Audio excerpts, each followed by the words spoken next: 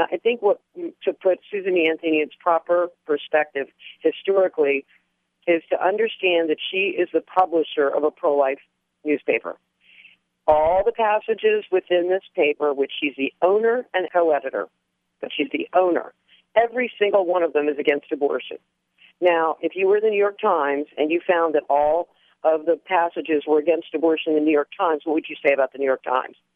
So there are many passages where Susan B. Anthony talks about her sister-in-law's abortion and how she's going to rue the day that she did this to herself.